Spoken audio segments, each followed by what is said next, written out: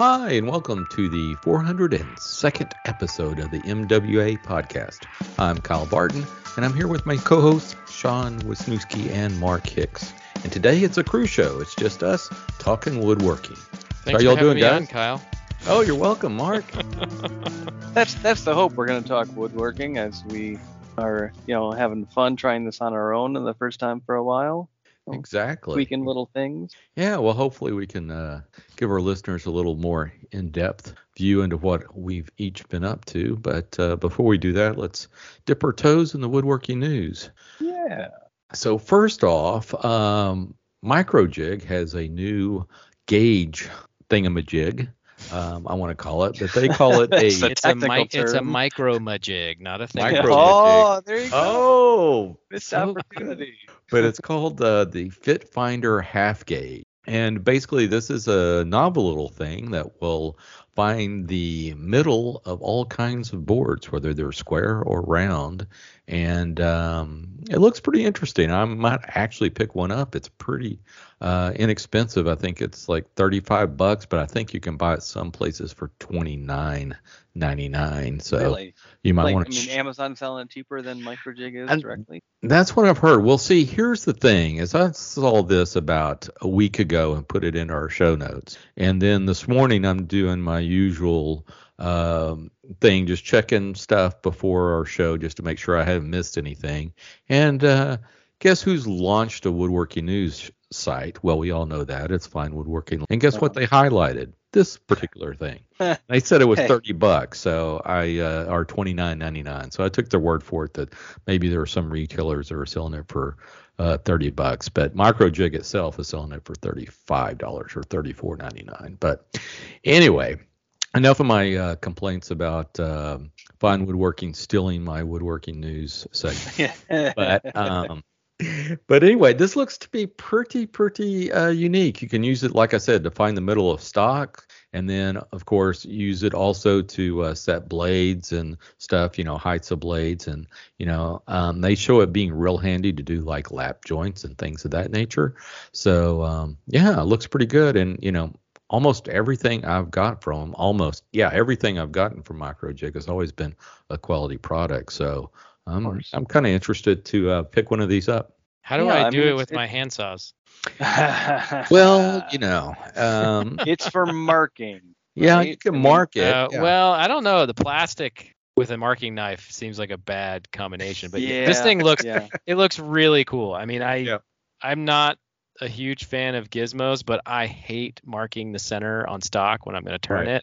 Yep. And this could get rid of that loathsome task for me. So there's all sorts of little V-shaped things to mark centers of rounds, right? I mean, there's I made one. There's ways. Yeah. But and this hand tools. Sorry, but it seems like this is power tool related. Mm-hmm. As far as general, this is like. I don't want to compare Microjig to what Woodpeckers is doing, as they're commonly in our news, but this isn't quite as precise as what Woodpeckers does, as they're like precision milling something, and this is a plastic. Yeah. There's just not you can just by eye you can tell this isn't quite as precise. So I bet it works pretty well though. When it works, get you close, and it'll get you awfully close, if not right on. Yeah. Well, I'm always looking for the halves of stock and stuff. So I'm probably gonna pick one of these up, and we'll see how that works, and I'll report back. Yeah, that'd be interesting. Actually, as they're just announcing this due to unforeseen complications, delays for all fulfillment and shipping services of 3 to 5 days. Might have to wait, but that's not the worst. 3 to 5 days. That's not bad. That's not bad. That's not bad. That's better than my wait times. And it's been a while since I've met or we've been at any shows where I got to talk to the Microjig guys, but they're all good people. Yeah. And that's for the price of entry, that's not terrible. It's a fun little geometry thing, like how that works. Yeah, I think that's probably the most interesting part about it is to just get it and be like, okay, how does all this stuff? How does it always find a half, no matter which edge I'm pushing it against? Yeah, because when this is on the ground and this thing touches down, sliding on an angled plane, it's always going to be half, and there's just mathematical truth in that. Pythagoras. Yes, Pythagoras theorem. Yes, yeah, the Pythagorean theorem. Pythagorean theorem. Yep. Yes. See.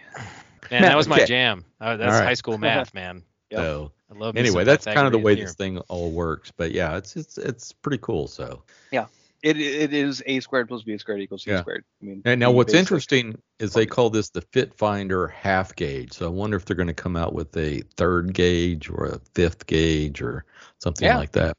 Different angle does the same kind of thing, just to a different scale. That would absolutely. Third. That's where it gets interesting. Like I'm curious about centers, especially in rounds like this. Awesome. Mm-hmm. Like that is something that's very useful. Yes.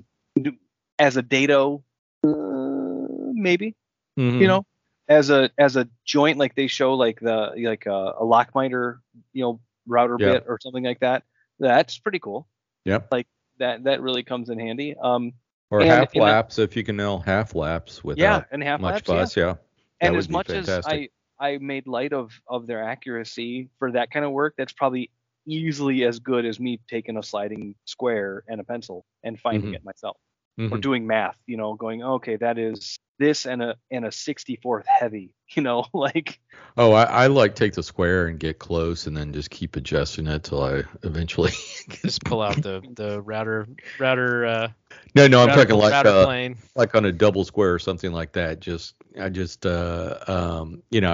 just make a mark where it's pretty much near the center, and then I just keep adjusting it till I and then check it from the other side and go, oh, not quite. Yep. Exactly. And walk it in. Yeah. No, I mean, for something like this, I mean, if you're a turner, I mean, this is maybe overcomplicated, for what else is out there, but it also does that kind of thing where this is a largely manual tool, and all you need to know is that you're spinning it center to center. Yep. Poke your bits in the end and go to town. It's going to be close enough. Yeah, I don't know if this will do away with my center finder for turning, but it might. We'll find out. To. Yeah. And also if you could do the X and the Y axis in one setup, that's the thing. That's the killer app right there. Yeah, right there. It's just to make those two things meet, and you got it. That's where it's awesome. And it doesn't have to necessarily be X and Y. It can be X and well, I mean, if you've got a point, if you can mark the center point without having to spin the stock to make a second mark, that would pay for itself pretty quick. Yep. Yeah. I agree. Yep. And even the only downside to that would, like, if I'm doing like a bowl blank, the capacity won't fit, right? I mean, I've got a 6-inch bowl blank. I got to find center. That's maybe outside of this thing's capabilities, but I think it's 3 inches is the limit. So, yeah. So there's some limitation there, but it's for the price, I think that's pretty slick. It's just handy to have. You might not use it every day, but you might find more than one time to use it, and it's probably worth it right there. Yep, I could actually used it today, so there you go. Although I say that as I was playing cornhole just 1v1 with my son the other day, and he was like, "Oh, I found an app." I'm like, "Oh, we're gonna get dumber. If we don't have to do the simple math of the game, I'm gonna stop thinking about it, and I'm gonna get dumber." And that's kind of what this is, you don't have to guess on or do math to figure out your half. You're just going to slide a thing down, lock it down, slide it over, and there you go, mark it, and that's your half. That's right. So not for everybody, maybe. Maybe not, but still pretty cool. It's pretty cool. Well, I want to move over to Texas Heritage Woodworks. They have got into, I guess, the tool making business a little bit for Leatherworks. Now, I know we're strictly a woodworking podcast and usually don't talk about anything other than woodworking or bees or rocketry or weather. But roads, like maps. We do a little bit of maps here and there. Yeah, exactly.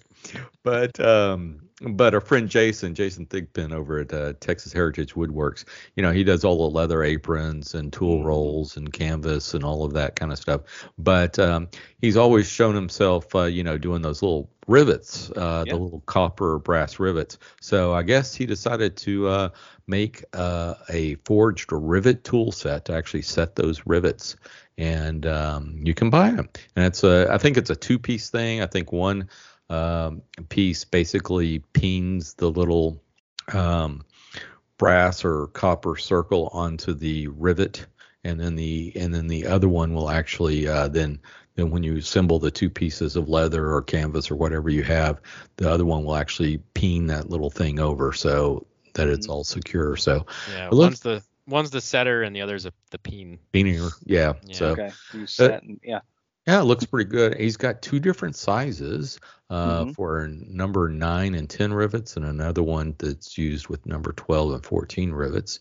And it's forged. It's made out of 4140 steel, and looks pretty good. And it's $110 for the set. And they're currently in production. We'll be selling those out in 2 weeks. So if you do some leather work or interested in getting into leather work, this would be cool. I think if I had one of these, I'd be riveting everything inside. Isn't it like any new tool? You just try to find a use for it. Exactly. Yeah, that's the thing. Like I will claim ignorance on leatherworking tools. I know very little. Mm-hmm. I'm very pleased with the stuff of Jason's that I have, both canvas and leather. I still, at work, I have his coffee mug, which is a mason jar in a leather wrap that he made, and I absolutely love it. I admire his rivets often. Like it's really kind of cool to see them in use every day. So not for the every guy or girl, but as long as these are comparable and similar in use to what else is out there. I have no idea what else is out there. I like you. I've seen him post videos of him just hammering rivets by the hundreds. I can't imagine. I bought a rivet setter from, I don't know, like Tandy or something when I was doing the campaign chairs. And they're just they're garbage. I mean, so I'm gonna. This has to be at least 10 or 100 times better. Right. Wow. Okay. And that stuff, and it's only like Tandy? 4 or 5 times the cost. So yeah. Well, one thing is he has a little in this picture. What I also like is the picture on his website where he shows these tools.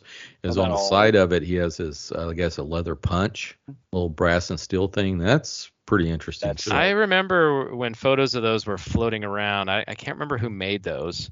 But they're awesome. Yeah, they look really good with age.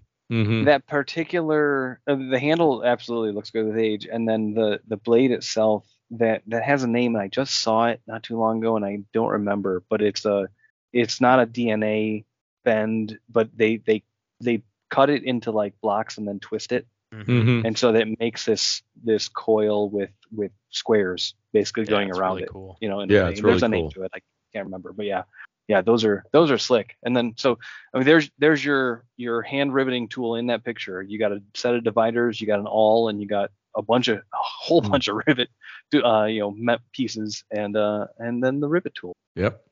Looks and you yourself cool. could be riveting in no time. That's right.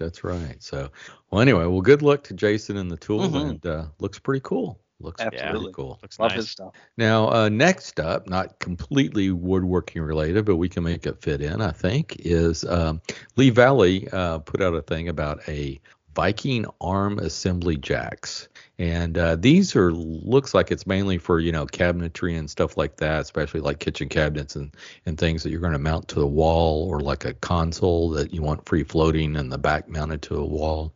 And it's this jack that can actually is pair of jacks basically that can help raise stuff up, and I think the capacity of each of them is like 330 pounds, so they can together together I think it's double that, so you can really put some heavy cabinetry up. Now, if you look at the bar it uses, it's kind of like an amplified, not quite F clamp, it's a different, I don't know what that kind of clamp would be, but it's stout. It's a thicker. It's 13.5 by 13/16. Yeah. Okay. Yeah. I mean, that's a big boy, and I like they show it actually working on a deck, clamping boards down. Because anybody who's worked with non-composite decking knows that it can be a bear to move it, to get the gap right. Yeah. That's a slick application. Yeah, it looks. These look like some beast tools, like just really tough tools. And they're priced like Beast tools. I'll give them that. Yeah. It says they're not cheap. They're $330 or $329 exactly, should I say? But $330 for two of them. But if this is something you're doing on a day-to-day basis, like a bunch of built-ins and stuff like that, it would be highly worth it. Yes. Yeah, I like this. Their words kind of spell it pretty. If the price doesn't get you. Their description: for positioning heavy items, these powerful and precise tools are tremendous assets. It goes down below. A full squeeze raises the lift bar 5/16 of an inch, and a partial squeeze lets you gradually adjust position for finer increments. So, I mean, one like you said, like with a cabinet, if you got a cabinet pressed against a wall, these two things will hold a cabinet and be able to just go click, click, click, click, click, click, and slowly jack up and hold. Yeah, and you can lower them too at the same amount of control. Yeah, with the same kind of control. Oh, that's awesome. That's pretty cool. Yeah. Yeah, that's one of their $330. Yeah. Yeah. So. Yeah, I mean it is. Yeah. I mean for the installers, that's probably an enormously helpful tool. Yep. Yeah, but I think what does it say the range of these things are? 8.5 inches. 8.5 inches. 8.5 inches. So yeah, that's well worth it.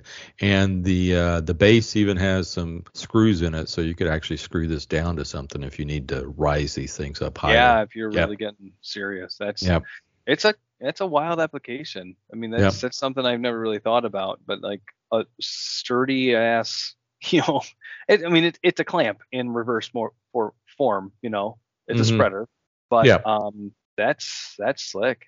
In my days, I've never installed a floating cabinet, but I know they're a thing. Yep. Yeah. And if I was the one that did like kitchen cabinets all day long or bathroom remodeling or any of that type of stuff, this would be a no-brainer to pick up. Absolutely. Yeah. Absolutely. So anyway, we'll check that out at leevalley.com. And again, that's Viking Arm Assembly Jack. And Viking is true. These are from Norway. So I was going to say, made proudly. Yes. So, well, rounding us out in the woodworking news is woodpeckers. We do these shows back to back, and woodpeckers is always there for us with something new. You got to appreciate that. We really do appreciate woodpeckers. Now, this time is kind of a modification on something they've come out with, and that is their indexable combination square that they came out with a few months ago. Well, now they have the mini indexable combination and now double square. So it's basically a 4 to 6 inch mini version of that indexable square. And it's pretty cool. It's got index where it can get right on the inch marks. It's got a little, steel pin that indexes over, and the base of the double square or the combination square. And it also has a little tab so that you can rest it on a piece of wood and everything stays level. So it's got a tab on the heel of it that you can extend. And then the square itself, it looks like it's in 16ths and 32nd inch marks on it, but they also have the little grooves in it where you can put a pencil in and draw a line parallel to it. So it looks pretty good. It's about the same price as most double or premium double and combination squares, if you're looking at a Starrett or something like that. So it's about the same price range as those, maybe even a couple of bucks cheaper depending on which version of the Starrett you get. So it looks pretty good. They're 6 inch combination squares right at $100, and the introductory offer regularly about $109. So you're saving $20 there. I mean $10 there. And then they have the double square, which I'm a big fan of double squares. I have 3 of them, or maybe I'll have 4. But anyway, they're $89 for the 4-inch double squares. And then what's also interesting is you can buy separate blades. So you can buy an 8-inch blade, a 6-inch blade, and a 4-inch blade that'll work in all these mini indexable head units. So it's pretty cool. Yeah. I was trying to see if the blades would work in like a Starrett.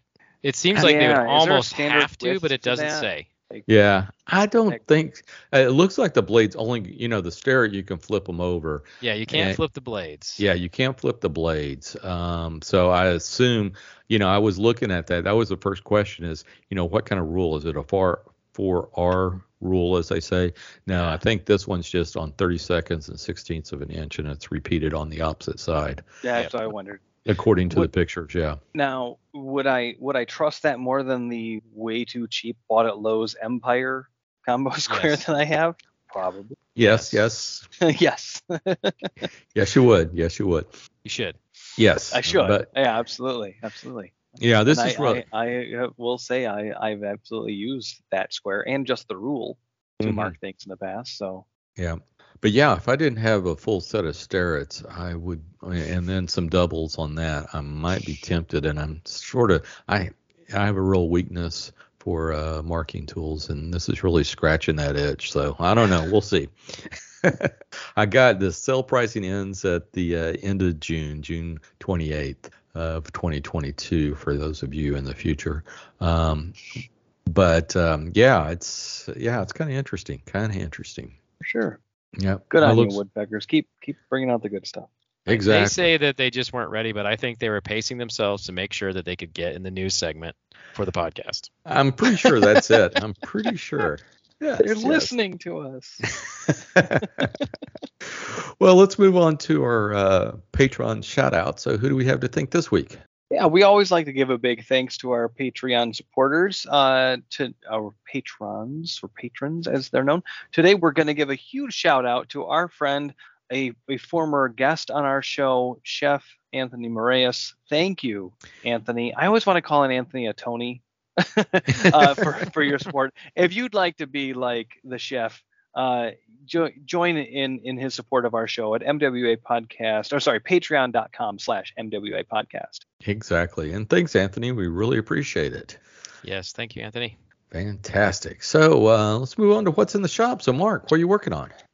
This week I had to sort of put together some Shave Horse kits. I had a few adjusters left from the last time I had them made, which was kind of a while ago, and I needed to put some in some tubes with some plans, and so I've been sort of picking away at that a little bit each day.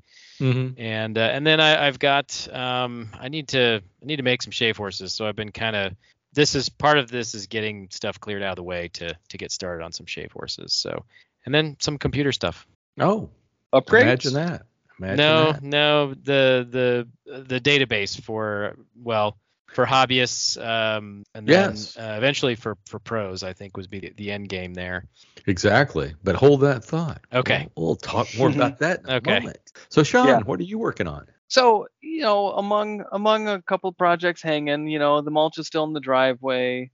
The weather's been kind of iffy with a lot of rain lately. Thankfully, no flooding like a lot of the country we've been seeing. But a couple things. We were strolling through the Costco the other day, like we do on our biweekly visits, skip or so, and it was like, oh look, there's an air fryer for $40. That's the new hip thing that we didn't do.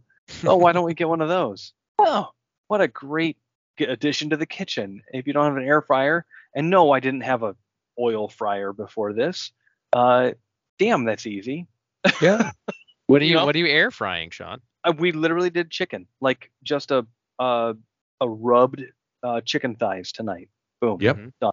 They're also great for we did the first wings, thing? Yeah. We had leftover cooked like potato slices and carrots from some meal the day before, and we just fried them for a little bit, and those potato slices turned into French fries. It's great. Nice. Yeah. Nice. I mean, again, it's like the claims of healthier are based on your fact that you might have been frying before, and no, we weren't doing that, so that's not necessarily a thing. But so you've gotten less healthy in your cooking. Yeah, I mean maybe, but not really, because I'm not adding anything that I wouldn't add to it normally. I mean, if I'm grilling, I'm adding something to the grill. Yeah, saute. Always gotta have oil in the pan.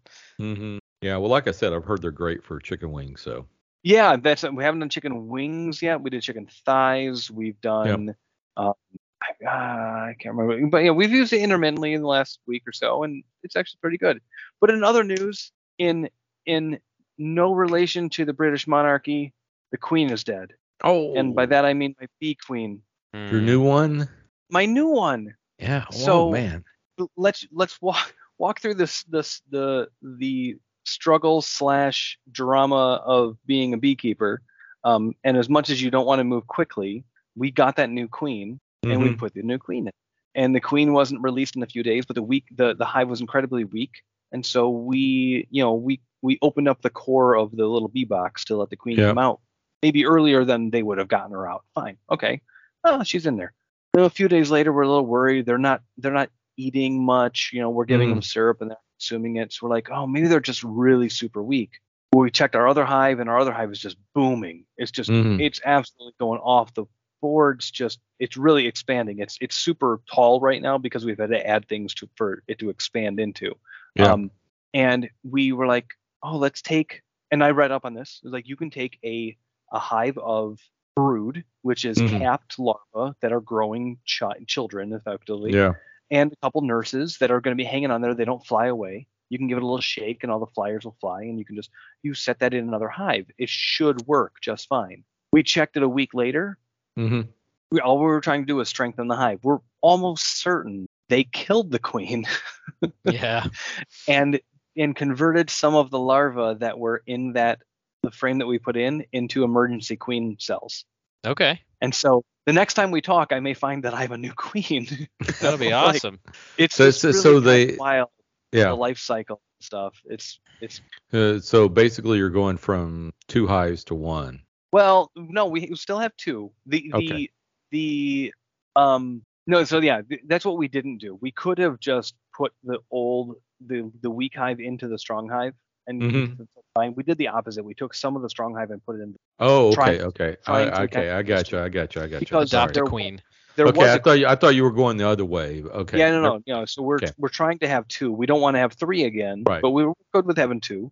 I've got enough equipment for 3, but and it was just a thing, and it was like, and then you have immediate regret when we find out that, man, where is she? There's no eggs, there's no nothing, there's no activity. Oh my God, there's queen cells. What? They're trying to make a new queen.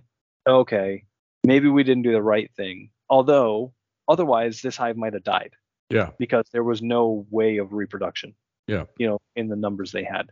And so the other day, like, it was warm and we were out. It must have been the day after we checked on them, and you saw there was activity at that hive. Great. Then the strong hive had a lot of activity. There's a lot of, and there were like the size of a frame.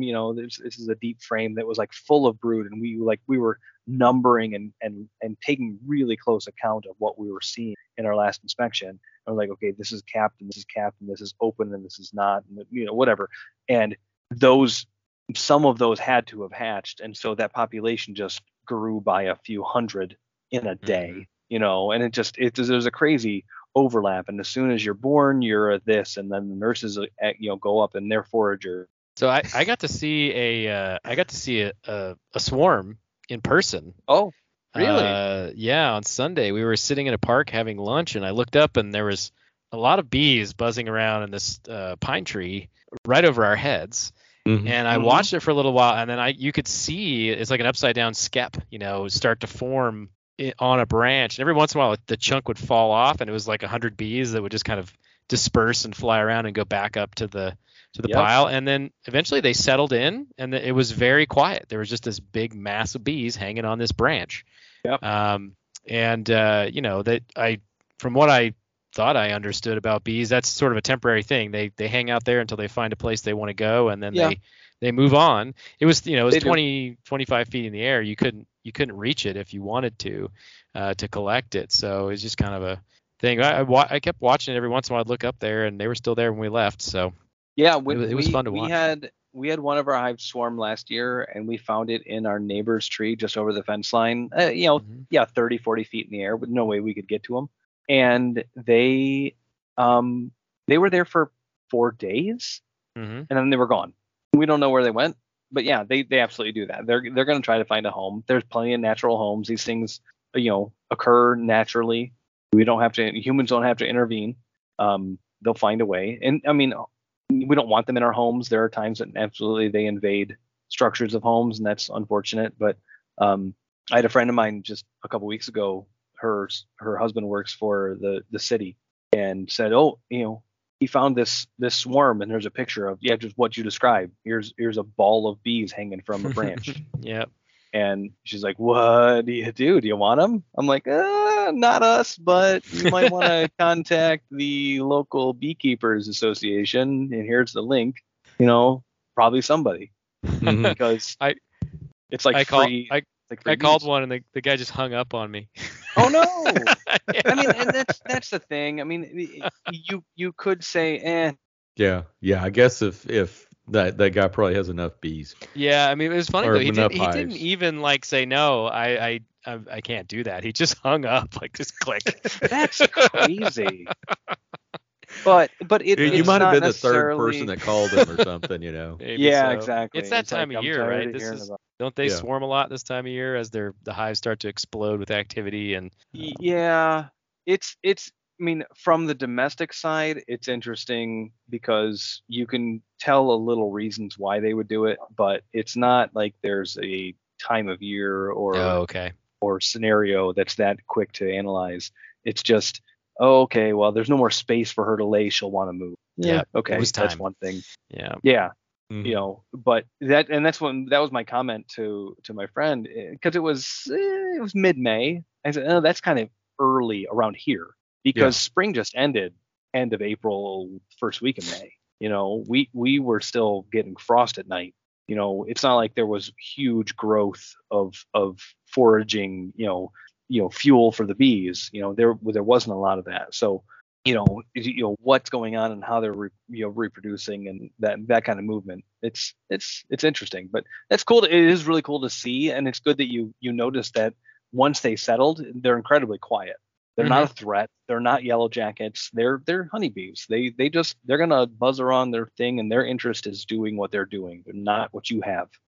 They don't bug your food at a picnic. They're pretty chill when they're swarming, right? They're in their own little world, and because I've seen people catch a swarm like that, and they literally just put a bucket under them, smack the branch, and they all fall in the bucket, and they just carry them off. Yep. So yeah. It's wild. I mean, that was my first time carrying a package home, and it's a 3-pound package, and that's what 3,000 bees or whatever, in a box. And there's a few buzzes as you're moving them, but set them in my car and drive a mile home, and there's nothing. I didn't hear it. I've heard an angry yellow jacket in my car at some time in my life. It's like, oh shit, let's open the windows, get the hell out of here. And these guys were totally okay, and then getting them out. I mean, I'm barehanding them, just dressed in my office clothing, just whatever, and no bothers. They didn't care. They're really, that's the cool part of it, is they're not aggressive. They're aggressive if you're interfering, but otherwise they're going to keep to themselves. Well, fantastic. Yeah. Yeah. Well, I plan, I love hearing the stories, but I don't plan to visit anytime soon. I'm beekeeping vicariously. I wanted to do it for the longest time, and my wife finally just said, no, it's just not going to happen. Stop asking. And that's the thing. It's a hobby. It's attention. It costs money. There's a lot of things to it. It is very interesting. You're going to learn a lot, but it's not a lot of work. Yeah. It's not a terrible amount of work. It's probably more work to worry than the work you're actually going to do. Oh. I have to remind my wife that they're not as quick as your mind is. They're, the changes that occur happen over days, not hours. But yeah, you don't have to have to check on them that often. And it's not, once they're in the swing of things, it's not bad. It's when the weather's bad and when the dearth, when things stop blooming and they struggle for food, might intervene a little bit. But especially down in the south where you guys are, it's totally different from where I am. I've got to worry about deep winters. Yeah. That's all. I just have to go down the street and visit my local honey guy. Get some local honey. That's pretty sweet. Exactly. I said I don't think we've really tapped into the 15 pounds that we got a couple weeks ago. So yeah. I got plenty. Well, I'm waiting on the mead. Yes, oh man, I'll have to look into that. That's going to be another hobby I don't need to get into. You've got until the next Handworks with year and 3 months. So yeah, exactly. Get on it. Okay. and I'll drive to that one. So I think you need 20 or 30 pounds of honey. Make a couple glasses of mead. Boy. Anyway, Kyle, how about you? What you got? I'm just kind of catching up with everything. I still have it in my mind that I'm going to get back to chair making, and my goal is by July 1st, I will be fully back into, actually cranking out a few chairs. So I'm spending this month just trying to build up as much inventory as I can. And so I'm just trying to catch up with that. I've been making all the little wooden parts I need for all of my drilling guides. So, so it's going well so far. So, I'm just trying to, instead of trying to make these things, the way it's been going lately is just with the orders is like, I can't dedicate, all right, this week I'm going to do nothing but stretcher drilling guides. And this week I'm going to be doing nothing but, spindle drilling guides. I've been having to go back and forth. So I'm actually taking that time to say, hey, this week I'm just going to work on this and get that done. And luckily I have enough built up. So when orders do come in, I can fulfill them pretty quickly. So good. So that's basically all I've been doing. And the other thing I've been looking at is, I did a little bit of a shop reorg, and I'm thinking about doing something more major, like moving where my lathe currently sits, where my miter saw is, drill press, just kind of rearranging a few things to see if I can't get something that's a little bit more ergonomic. I'm not sure if it is, but, hey, you got to change stuff up every once in a while. So, you have new places to lose your tools at. Well, then when you're changing, you find the things you lost before. So it's exactly. It's a wash, right? I mean, exactly. Exactly. Yeah. I still had this awesome ratcheting screwdriver I lost somewhere, somehow. And it's been lost for a good, probably 5 years now. And it's not turned up yet. So maybe there's washed away in a flood. No, it hadn't flooded yet. There, keep my fingers crossed for this year. But I don't even know what happened to it. But anyway, so I'm hoping to get back to doing some actual chairs and some stuff like that. So I'm excited about that. But yeah, everything's going well. And can't complain about that. One of the things I've always been looking at is adding lighting. So I may address that, and I may go for some of that strip lighting and put some of that up. It's I think the fixtures are actually little cleats that you then clip in these LED strips to. So I've been thinking about upgrading some lighting in a few areas with some of those LED lights. So we'll see how that goes too. Yeah, it's never a bad idea to add a little bit of light. Yeah, it's one of those things. I probably complained on this show before. Is when I first built my shop, it was like, wow, this is as bright as an operating room, and now it's like it's not that bright anymore. Is it me or is it the lighting? And it's both. A little bit of both. Probably both, because I did say, okay, it's got to be the lighting. So let me replace all the bulbs. And I went, it's a little brighter, but it's not that much brighter. So maybe it is me. Yeah. Maybe it's time for that cataract surgery. I don't know. Yeah, well, that too. How high are your ceilings? They're about somewhere between 12. Well, they're probably about at least 12 feet, probably 12 and a half to 13 feet. Okay. I wonder if that dictates a little, of maybe best practices in lighting. Yeah, probably. But, it's okay now. It's okay now. I mean, I can see fairly well, but some extra lighting would not be out of the question, especially in one couple of different areas that I think are a little dark. And so, yeah, we'll see how that goes. But I'm kind of excited about doing those kind of things and, bringing the light quality up. The one thing I don't have is I just have the one window in the place. So that kind of sucks. If I really wanted to do something, I could put some windows in, but I don't think I want to go to that trouble at this point. Yeah, that would be, I mean, I'm familiar. I visited. Yeah. I don't remember being terribly dark. Windows would be interesting. Yeah. And then under your house, ground level thing, mm-hmm. as houses normally are, but like in your situation where it's like a flood prone thing and you've experienced a flood, that's an interesting venture. Yeah. If I wanted to put windows in, yeah, I'd probably have to wait till I got flooded out and stripped everything back to studs, and then this would be a good chance to put in some windows. Little contingency plan for the next time it floods, because it's not an if, it's a when. It's a win. Yes. I just hope sheet goods aren't as expensive as it does. Yeah, let's hope. Maybe stock up on that in the meantime too. No, not right now. OSB in my area is going for like $35 a sheet. Is it? That's better than it was, wasn't it? Yeah, it was like $80 a sheet. Yeah, but 35 is still. Yeah. Oh, it's still high. It's still 3 times what it was. Yes. Yeah. I was buying it for under $10 a sheet. Wow. So yeah. So but I mean inflation, but not that much inflation. Yeah. It's like, whoa. Yeah, all sheet goods are expensive. Actually, I don't know if I talked about that. I did go through our big box stores and kind of looked at pricing, and the dimensional lumber 2x4s and such, they weren't bad. They were basically what they used to be, maybe a buck or two more. But man, sheet goods were still outrageously expensive. Yeah, I can't. Go ahead.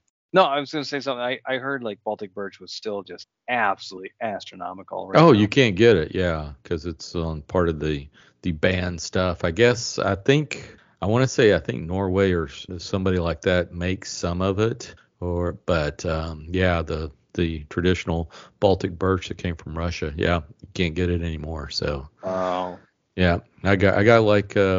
That's my savings nest egg. I have like 3 sheets of this stuff. It's too valuable to cut into at this point. I've got some bamboo plywood I want to add to your collection. Yeah. It's too heavy. It's too heavy to pull out of the rack. That's my biggest problem. It's 1-inch thick bamboo plywood. I think it weighs like 300 pounds a sheet or man. something. It's not that heavy, but it's awful. Yeah. Yeah. So it's just going to stay there. I've heard some folks that were actually using Baltic birch for some of their production stuff or switching over to stuff like bamboo. Yeah, I mean it's great stuff, but I didn't really ever get used to the smell of it. Mm-hmm. And it's just heavy. It's really dense. So like MDF dense or not? Almost. It's definitely it's a lot heavier than birch. Yeah. I mean, it's because they compress it and heat it, and that's part of how they make it stable. And so it ends up being pretty solid material. So, but it has its own little, and it has its own little things you have to remember when you're working with it. Like it's really likely to splinter and tear out, and God help you if you get one of those splinters into a fingernail or something. It's awful. Isn't that a torture technique? Yeah, it was, I think. But no, I mean, it's the smell. It just it just made me feel gross. And wow. And it's supposed to be an eco-friendly, low VOC, formaldehyde-free type product. But something about the smell just bothered me every time I went to work with it. So I don't love it. I love the idea of it, but it wasn't. Yeah. Well, did y'all happen to see, remember a couple of weeks ago or a couple of shows ago, might have been 3 or 4, we were talking about that Valchromite stuff that was kind of like MDF, but in different colors that it came in? I remember you mentioning it. Yeah. So Vic Teslin did a post, I don't know, a week or 2 ago, and he got some of that for a new MFT top for his festival MFT, with the holes drilled and all that kind of stuff. Mm-hmm. And it was orange and it looked cool. It looked really cool. I forgot where he actually got it from, but yeah, somebody was actually making that, for the MFT tables as a new top for those things because they are replaceable. And I was like, man, that is really cool stuff. I might have to try some of that, at least on some sort of project. So that sounds like a Diami move right there. It definitely is. Bright colors. Yeah. Diami could have made that table or what was it? It was a entertainment center type thing that he's working on where he dyed all that stuff purple. He could have just used this stuff. I think it comes in a purple color. So there you go. So he was definitely ahead of the curve on that. Yeah. But anyway, well, let's talk, Mark, about this furniture record project that you posted about the other day. Yeah, I've been thinking about this, and I think I talked about this a few months ago. But I've actually like gone to the trouble to flesh it out with a programmer, with a developer, and the whole concept is like I look around my house, and it is filled with pieces of furniture that I built, and there is no data on any of that stuff. Like there might be a signature and a date, but there's really no record of like why I made it, who it was originally for. And I know that there are people who have pieces in their house that maybe they didn't make, maybe their grandparent made or their great grandparent made, or maybe it's not so clear who made it. So, I've wanted to kind of eliminate that problem, or at least maybe going forward, kind of make an easy way to keep a record of all this stuff. And also, I wanted to offer people the chance to acknowledge who they may have taken inspiration from, like either a teacher or a mentor or a book or a plan or a designer, and get that on a record, something that could be searched by anyone, that could be called up in 100 years because it's permanently stored. And so I've been doing a lot of research with blockchain stuff, and there are file systems that are essentially eternal, that are set up to be eternal. And so I kind of just posed the idea to Instagram and got a lot of responses, just like, what kind of data would you want to know about a piece of furniture that either you made or that someone special to you made? And so the idea is there'd be 2 copies of each record. One would go in the vault of the project, and the other one would go to the person who built the piece or created the record. And then as the pieces are handed down, the record gets handed down with it. And so, this piece 3 or 4 generations removed from the person that made it, I mean, all the information is there, and it's all documented. And if you lose the record, you can go back and search the database and find the project copy. But I can't, we won't be able to send you another one. It's one of those things that there's only ever 2 copies. And that's basically to keep people from making fake records, essentially. And the end goal is to, this technology, it's going to be like having an email address. Everybody's going to have a wallet that they can keep stuff like this in. It's digital. And I want to ultimately build a version for professional woodworkers, so that they can send a copy out with each client. So if they sell a piece of furniture, then the project has a copy, the builder has a copy, and the client has a copy. And this provides authentication, proof of provenance, right, of the piece, so that you can always tell whether it's real or whether it's a copy. And there's a lot of ways we can extend this out. I mean, I'm really excited for the opportunity or the possibility of doing licensing of designs. So you could have, Fine Woodworking publishes all these articles with how-to builds, but they don't really talk about like what the designer allows as far as fair use. Some builders like Christopher Schwarz are like, you can build whatever you want, you can sell it. That's just fine. Give me credit for it. You don't even have to do that. I mean, he doesn't care. There are other people that want credit. There are other people that say you can make it for yourself, but don't go selling it. I mean, if there was a system, because I think there are a lot of people who would willingly pay a licensing fee to make a piece of furniture and say it is a Christian Bexford inspired dresser. And sell it using his plans. If there was a way to pay a small licensing fee to do that, I think people would. Not everybody, but those people are already doing that, right? They don't care. Right. You can't really stop somebody from doing that. But if there was a way to do it, to build an officially licensed reproduction and actually get it, have somebody like Christian Bexford sign off on it, say, yes, this is authorized. I think it'd be really cool. It would be a great way to keep track of the credit for who's done what and who created what, and also provide a small income stream for people who have done so much to move the craft forward and create new ideas and bring back old things that had kind of died. So that's the way too long short story behind this project. Well, yeah, I think that is super cool, but I think you can also store all kinds of information about the piece, like, hey, what type of finish did you use? Adhesives were used and stuff like that. So down the road, if someone's having to refinish a piece, they could check that record and then go back and say, oh, this is, what type of, dye or finish or whatnot, adhesives were used, general construction type stuff, so that if someone was refinishing or repairing a piece, they would know a little bit more about it and maybe how to, disassemble it or fix a particular thing or color match it or whatnot. Yeah, I mean, so there'd be, certain things would just be like drop down fields, like, it's oak, it's mortise and tenon, it's a chair, it's a dresser. you know what I mean? Like, but yeah, I mean, you can get, there are ways to do just basically open strings of text. So yeah, you talk about you could write an entire finish schedule and save it. You could put down the manufacturer and product number of every piece of hardware that goes into that thing.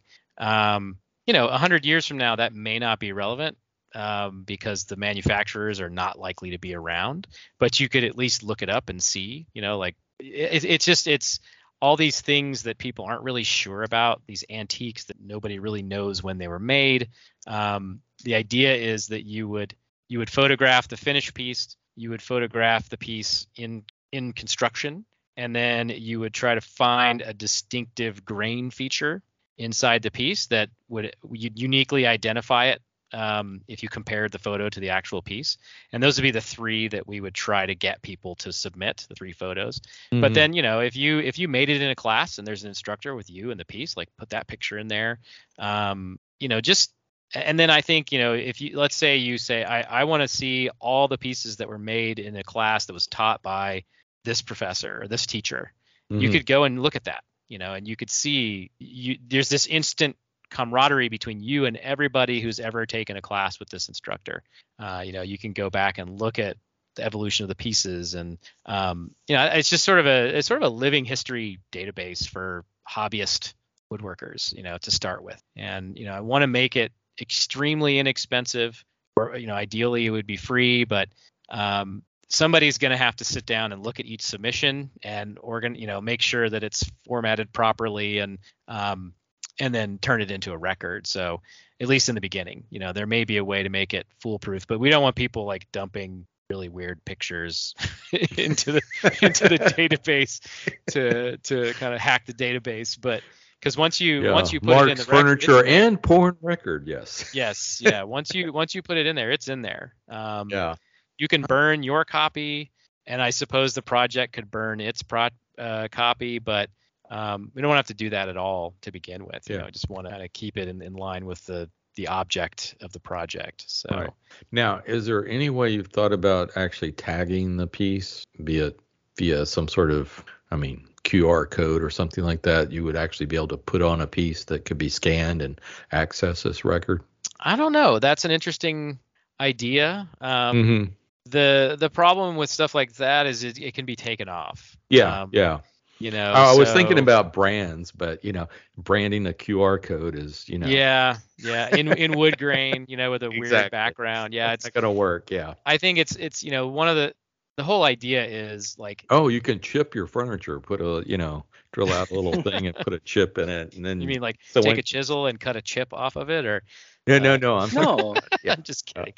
Dog tag it. Yes. I think that by having the piece and having the record, you have all the authentication you need. Yeah. Well, I was just thinking about something like, let's say, I keep wanting to say, hey, this would be great for somebody to, repair a piece or something like that. But I'm looking at it like down the road, let's say 25, 50 years, 100 years down the road, a piece winds up into some, antique store or something like that. And they want to find out more about the actual piece. If there was something that was on the piece that they could then, hey, let me see if this is, tagged in any way and get back to the furniture record, so to speak. Yeah, so each record will have a unique number.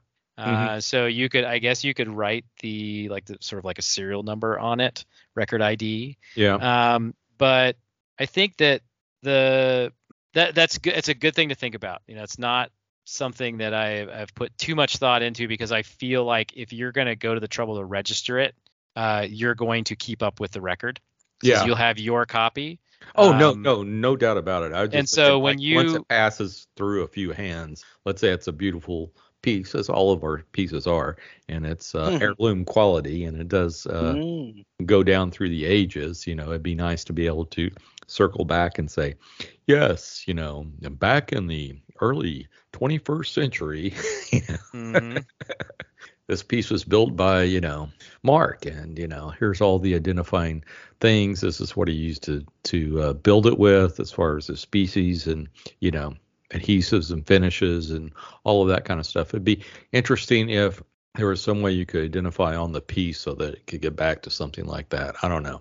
Yeah. That's a tough challenge. I mean, it is. Yeah. That requires. So I mean, there's two. You've got to. There's two competing requirements here. I mean, you have a record.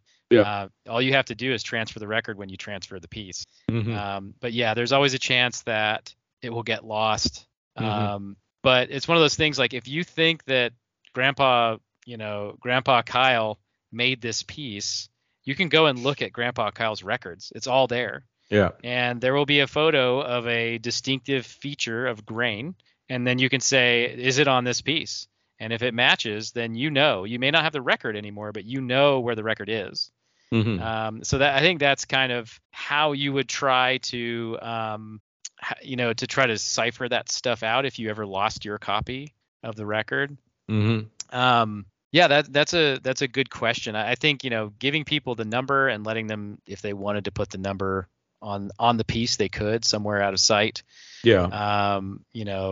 That would be pretty cool to find a piece like that, 50 years from now, and have somebody pull that number up.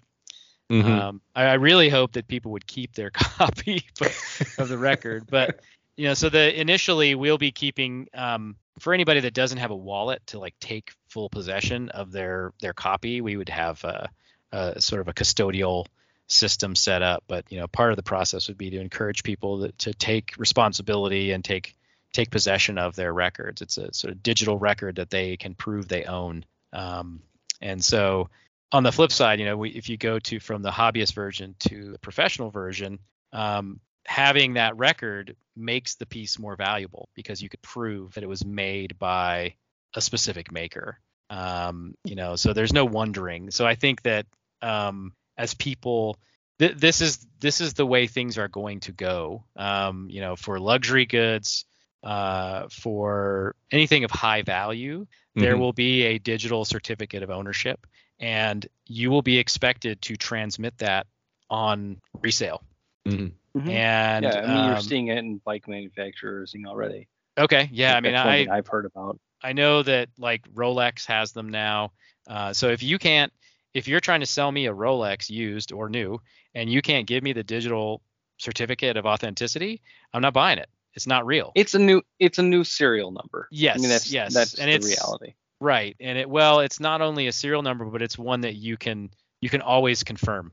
So you can look at a Rolex and it has a number on the back, and maybe it's the right number for that sequence. But you don't know for sure if that number exists, like if it was ever made. Right. Or if somebody else has one with the same number on it, right? If it's a full-on forgery. So you can go and look, you can put that number in the database and search it and see that, no, that doesn't even exist. That's just some made up number, or yes, it does exist, but it actually belongs to somebody else. This is just, there's either a copy out there that's not the real thing, and you're not holding it. So, so yeah, and I don't know that, these are pieces of furniture. We're not talking about watches here, although this could be applied to smaller, boutique manufacturers of timepieces and that sort of thing. But I think that the other upside is that as the technology that drives all of these transactions forward, as that becomes more commonplace, a maker of a piece of furniture will be able to build in a very small royalty in their pieces, so that, let's say you start out and very talented, and as you get further along in your career, you become even more talented and more well known. An older piece would be worth more money, way more money later on than it was when you sold it. And so as you've worked hard and built your career and your stature and your design chops or whatever, as those old pieces start to circulate and resell, you might get $10 or $15 or $100 or $1,000, depending upon what they're selling for, routed to you whenever they change hands. That's not something I would want to build into a hobbyist version, but the technology is there, and it will become, as the transactions of purchase, resale become more and more digital. It'll be automated, and you're going to start to see that, I think, in a lot of luxury goods as well. That if as things, you can sell things for a little bit less money up front because it's sort of an evergreen royalty that flows to you over time and your heirs as well. So, but that's not the goal that I'm looking at here. Here it's a way to provide a nostalgic record that's accurate, and something that you can always look back to know for sure, where did it come from, when was it made, who built it, and kind of touch that history a little bit more easily. Yeah. No, I think that's great. And I could definitely see a use for it in the professional arena, but even for hobbyists, it would be great, at least to document that kind of thing and be able to do it, because, especially for, hobbyists, most hobbyists don't even sign their furniture. In fact, all the pieces I've made, they're not signed. So it'd be an interesting way of, saying, hey, I'm to the point now, I wish I would have signed the furniture. Well, now you can, in a way, kind of. Yeah. Yeah. It's just sort of a way to kind of, like put your stamp on things. And, and I think that, it's easy for us right now to say, oh, people will know, right? They'll know that I made this for them. But the reality is that we're not very good at thinking long term, and people just lose touch with stuff. They forget. The knowledge goes with a generation, and once it's gone, you can't get it back unless it's stored somewhere else. And go to an auction or a rummage sale or an estate sale, and you'll see exactly that. Yep. No longer do we know where this came from. Just somebody else picked it up. Right. And now you can pick up that handmade, 100 years from now, you could pick up this handmade rocking chair and see that it has this number on it and say, oh, this was made by Kyle Barton. He gave it to, this beloved family member to commemorate their graduation from college or their marriage or their first child. Right. So now all that context is available to you, and it'll mean more to you as the buyer. It'll mean more to the seller because the seller can explain, like, this is the history behind this piece. And if you're lucky enough to have the record handed from person to person, like transferred from one wallet to another, then you have the entire history of ownership of the piece built in to the record, because you can see it went from this wallet to that wallet to that wallet. So that's another really cool cool thing. Is like you could, this chair was once owned by this famous person, and you can prove it because here's a picture of the grain, here's the record of ownership, the whole record of transfers, and here's the record. So I don't know. These are all like weird, I think weird use cases, but I do think that having the context and the history long ways down the line is that is cool. Well, let me throw another interesting weird use case for such a thing. Sure. Is that I assume there would be an option for you to make that record private or public. And what I mean by that, let's say you had a piece of, let's say, Maloof furniture, for lack of better, for an example. So let's say you had a piece of Maloof furniture, but you were willing to sell it. Well, you can make that record public. So if anyone wanted something, they could search that and make you an offer on it. So the records themselves would be public already. Oh, okay. But yes, I mean, that does create an opportunity for a marketplace. Yeah. So by listing the record for sale, you are listing the piece. And so if you want to remain anonymous as the owner, you put it in an anonymously held wallet that's not identified to you. But by controlling the wallet, you can prove you own it. So that's a really a great opportunity, it's like if you're looking for a authentic piece of Maloof furniture and there's 30 people out there that have these records, you can just find them. You can actually go searching for those wallets and send a message that says, hey, I would like to buy this. Yeah. Do you still have it? Is it still whole? So yeah.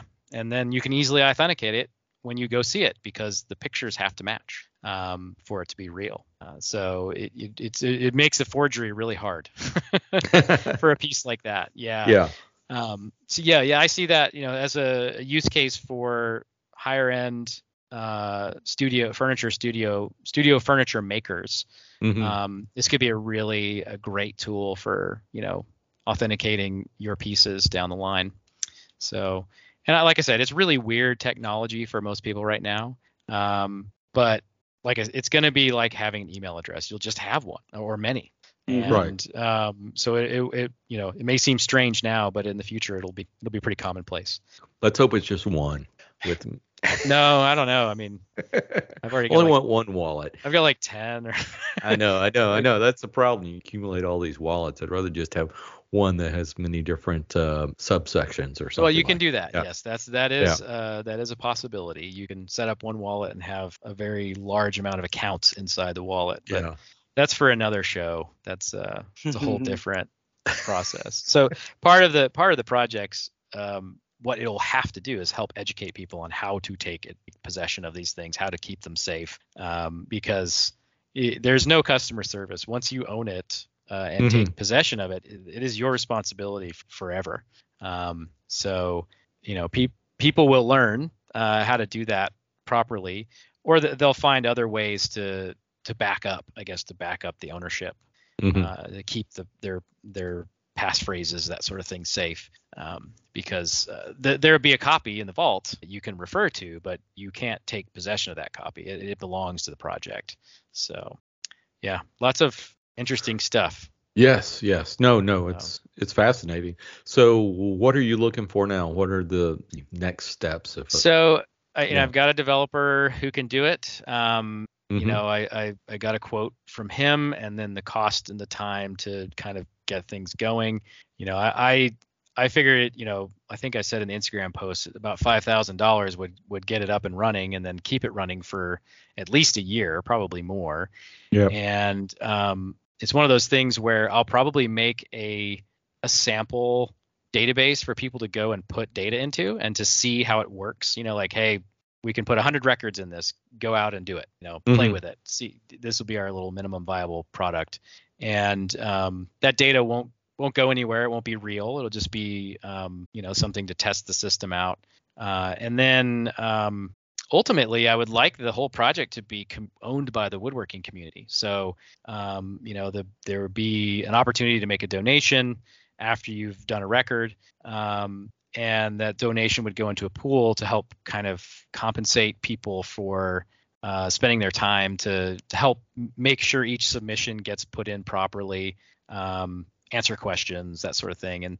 And maybe people don't want to get paid for that. I don't know. I mean, you look at Wikipedia, just being a part of the project is enough for most people. The actual cost, once the site is running and the hardware and the software is in place, the actual cost to do a record is very, very small, less than $1 to put it in the database and move the things around. We're using a chain that's very ecologically efficient to handle these transactions. So the cost to do business is low, and the ecological cost is also low. So yeah, I would love to have donations. I was not expecting to talk about this today. So yeah. Well, we're having a cruise show. We needed a topic. Yeah. Well, this is a great topic. Yeah. If you like this idea, contact me. It's mark@plate11.com. Because certainly the people that help make it happen will reward, recognized in the course of putting the project together. And it's one of those things. If the project goes for 300 or 400 years, your name's going to be on it as it happened. So that's pretty cool, I think. Yeah.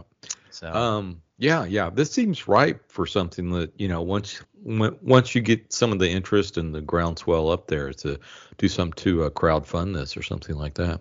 Yeah, and I think that ultimately it would be great if there's a pro version that gets developed. The professionals will be responsible for putting the stuff in properly because they have something at stake. And so the upkeep would be lower for the pros. There would be a small fee, and hopefully that would be enough to pay for the hobbyist to keep going. So sort of a symbiotic relationship there between the people who are making furniture for others and the people who are making furniture for themselves. So yeah, I mean, it would be, I don't know, it's one of these things that this is a new technology, and I feel like people in the crafts have a history of getting left behind on this stuff. And I don't want that to happen with this. I think this is like the internet in '95, where there's this whole new type of technology is starting to be developed, and it'll be very ubiquitous here in 10 or 15 years. And if I can position some woodworkers in a place to take advantage of it, just because they were exposed to it, kind of like getting into Instagram when it just started, then that would be great. I would feel like the project was a success, just because we kept up, or maybe we got ahead. It's hard making a living as a worker. So yeah.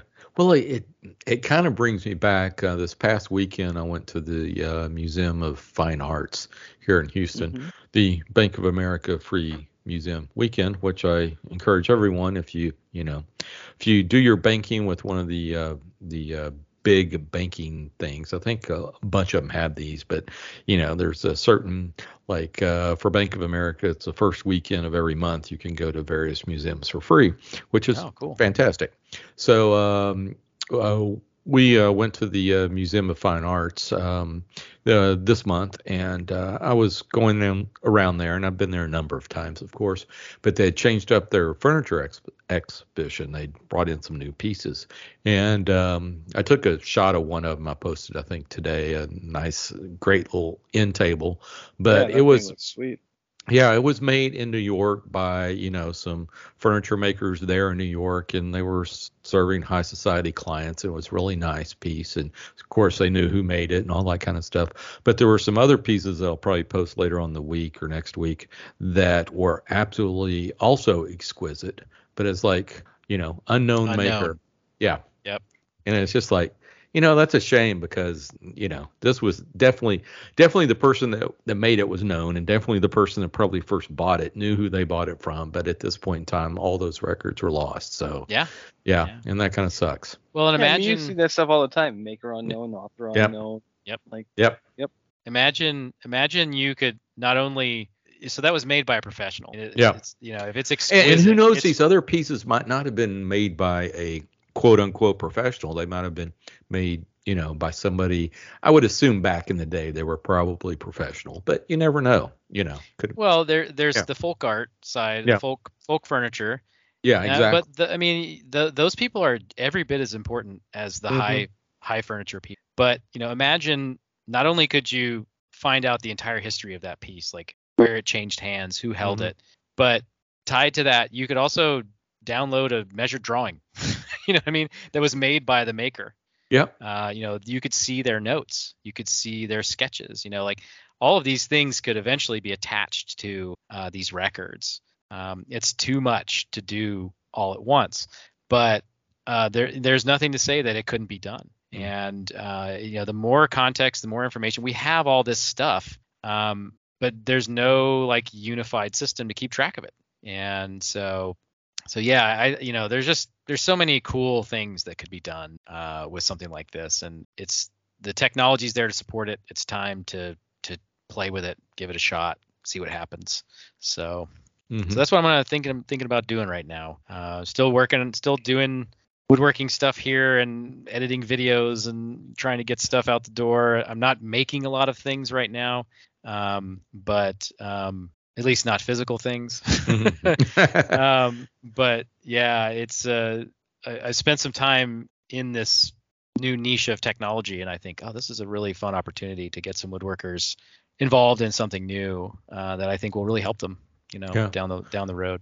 So. Well, I think it's an excellent idea, and hopefully you'll get a bunch of good feedback. And like I said, if we can crowdsource this and be able to, come up with the money to develop it, it would be fantastic.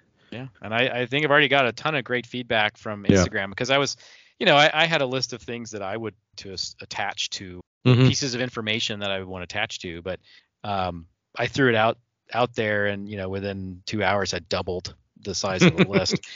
So that's great. And there's a lot of people who are doing this professionally who are like, well, I would want to know, like, what did I charge? What was the initial selling price? Yeah, that would be right. That would be fantastic. Yeah. Maybe so it's one of those things where everybody would have to decide what they want to put in, and there are a few things, a very small subset of things that would be required. Right. The physical identifying things about the piece, but all the background is kind of up to the person that makes the record. So if you want to say it's for my son Henry, you can do that, or you can say it's for a relative, or you can say it's just for my child, or you have an option to be vague or be very specific. It's up to you. So there may be some makers who don't want to name their clients, but maybe they'll say that it went to this city, or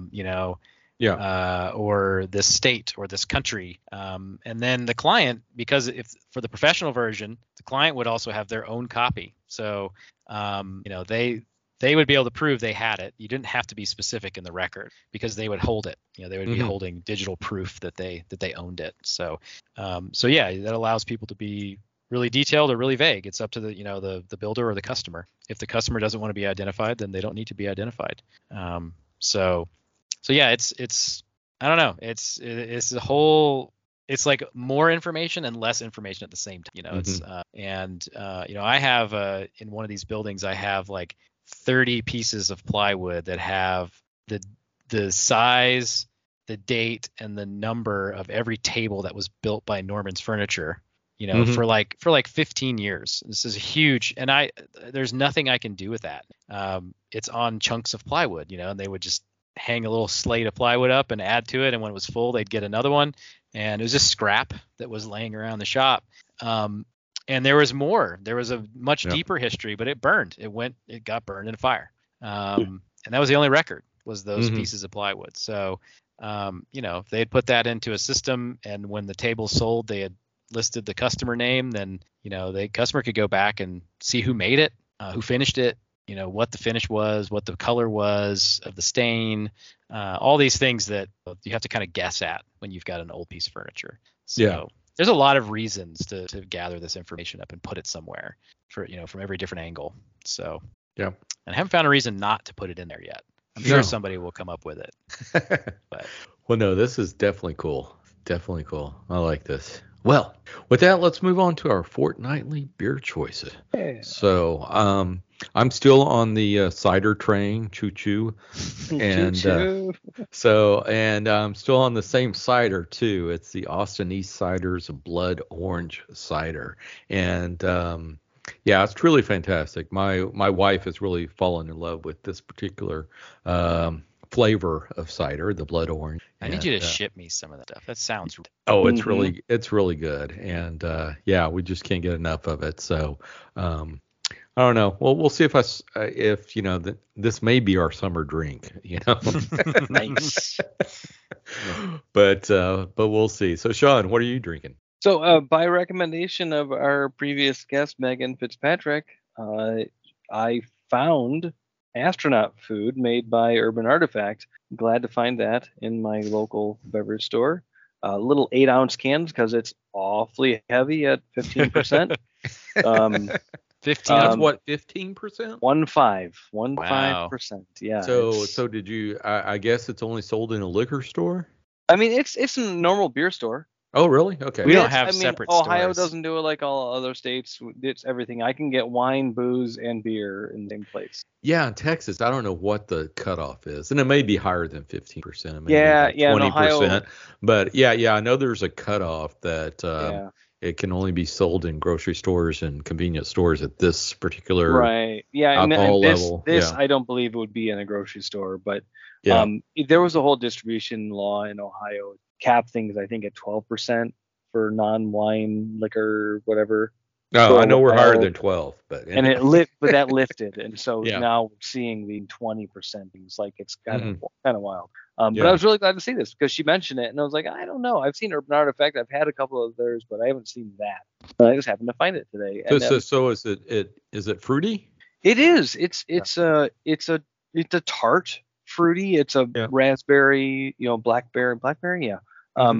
And it comes as that kind of like tart fruit. Like it's a darker fruit. Yeah. I had my wife tried it, and I poured it out, into a glass for her, and she said, "Oh, I don't know if I like this." I'm like, "Okay, I get it. But it is." But she's like, yes. That's a one and done was her was her claim. I was like, "Yeah, it is. It is. It's heavy." Because of the style, and it's like Megan had previously described. It's a freeze dried fruit thing. It's the whole idea of like, I don't know the ins and outs of it, but it's the freezing in distillation, and not distillation, brewing in some way, but like you're able to concentrate in a way, and that really, I mean, they're doing it. I mean, this is Urban Artifact is a small-ish, brewery in the southern state of Ohio, and it was good. I'm really glad. It was expensive, but it was good. So, Kyle, how about you? What you got? Oh no, sorry, Mark. You know what I'm. What do you got? You don't have to ask me. Some hazy IPA. Hazy little thing. Some hazy IPA. Yeah. Keep it simple. Works. Well, I mean, what are you still on? It's Sierra Nevada. It's hazy little thing. Hazy little thing. Okay. Yeah, I mean, I just I go in the stores and I tried this one that I've tried recently again as a different version. There was Space Camper IPA. Right. And it's a Boulevard Brewing Company beer, and they came out with a hazy Space Camper, and it was too lemony, just a little more sour than I was looking for, and I try. When I go to little breweries, I always really like the other hazies, but as far as like things that I can just buy in the store, it's hard to beat the Sierra Nevada, so that's where I usually end up. I'll go. It takes me 2 weeks to drink a 6-pack of beer, so I've got to like it for a while. I'm gonna be stuck with it. Right. So yeah, I'm the only one in the house that drinks beer. So. Well, yeah. Well, your son's a little young yet. yeah. That's well, true. So let me clarify that. I am the only one in the house who drinks IPAs. Oh, okay. Yes, my wife does like beer, but she does not like IPAs. So my wife loves IPAs. I'm not a huge fan of them, and I have a almost 19-year-old son. No, not legal in the United States, but he's getting closer and closer to asking for a little taste at home. And so it might be legal in your state at home. It's not. It's not at home, really. Although he likes to think that. I haven't read into the books to find that out or not. Yeah, I don't know. I read somewhere that in this state you can order a beer for your kid and hand it to them in a restaurant. True. Yeah, it's insane. We were at a local small concert a week ago, and him and his girlfriend, who is a Canadian citizen, and 19 you can drink alcohol in Canada. And we can get there easily. It's a really weird thing up here because, it's as close as Detroit is getting into another country. And, we were there and he's like, "Hey, you get us a beer?" I'm like, "No, no, you're not. No, I don't care if you're with us or not. Yeah, no, not yet. That day will come." Yeah. Interesting. Yeah, I don't know what the legal thing is here in Texas, but I think it used to be that way as far as minors. An adult could give minor a alcoholic beverage, but I'm not sure that's still true or not. I don't know. Good luck getting away with it. I'm fairly certain at home it's okay. In restaurants, probably not. There's some local horror stories of adolescent drinking and death and car crashes and stuff. So yeah. I'm not certain on this. Yeah. All I know is when I was a kid, every time I tried a beer, I thought it was the most disgusting thing in the world. So. Mm-hmm. And I'm so happy my kids still have that. Like, oh God, what is that? Oh, jeez. Perfect. It's fine with me. You wouldn't like it. It doesn't. No. Exactly. Well, with that, let's move on to where folks can find us on the interweb. So what about you, Mark? Plate11.com or jointeffort.net. Those are the two best places to look for me. Okay. What about you, Kyle? Well, if someone wants some feedback to you, should they just hit you up on Instagram? If you want to, on Instagram, I'm at Mark Builds It. I'm also there. I'm on Twitter. At Mark Builds It is a good thing to search if you want to find me on a network somewhere. But you can just email me directly, mark@plate11.com, or hit me up on Instagram at Mark Builds It. Fantastic. Yeah. Well, you can always find me on Instagram at barton.kyle or BB Custom Tools, bbcustomtools.com, or on YouTube under BB Custom Tools and Kyle Barton. Sean, what about yourself? I have to mention that I had to stop my wife from tossing your little BB Custom Tools sticker that I got in the mail. So, no, I need that. I don't know what I'm going to do with it, but I need that.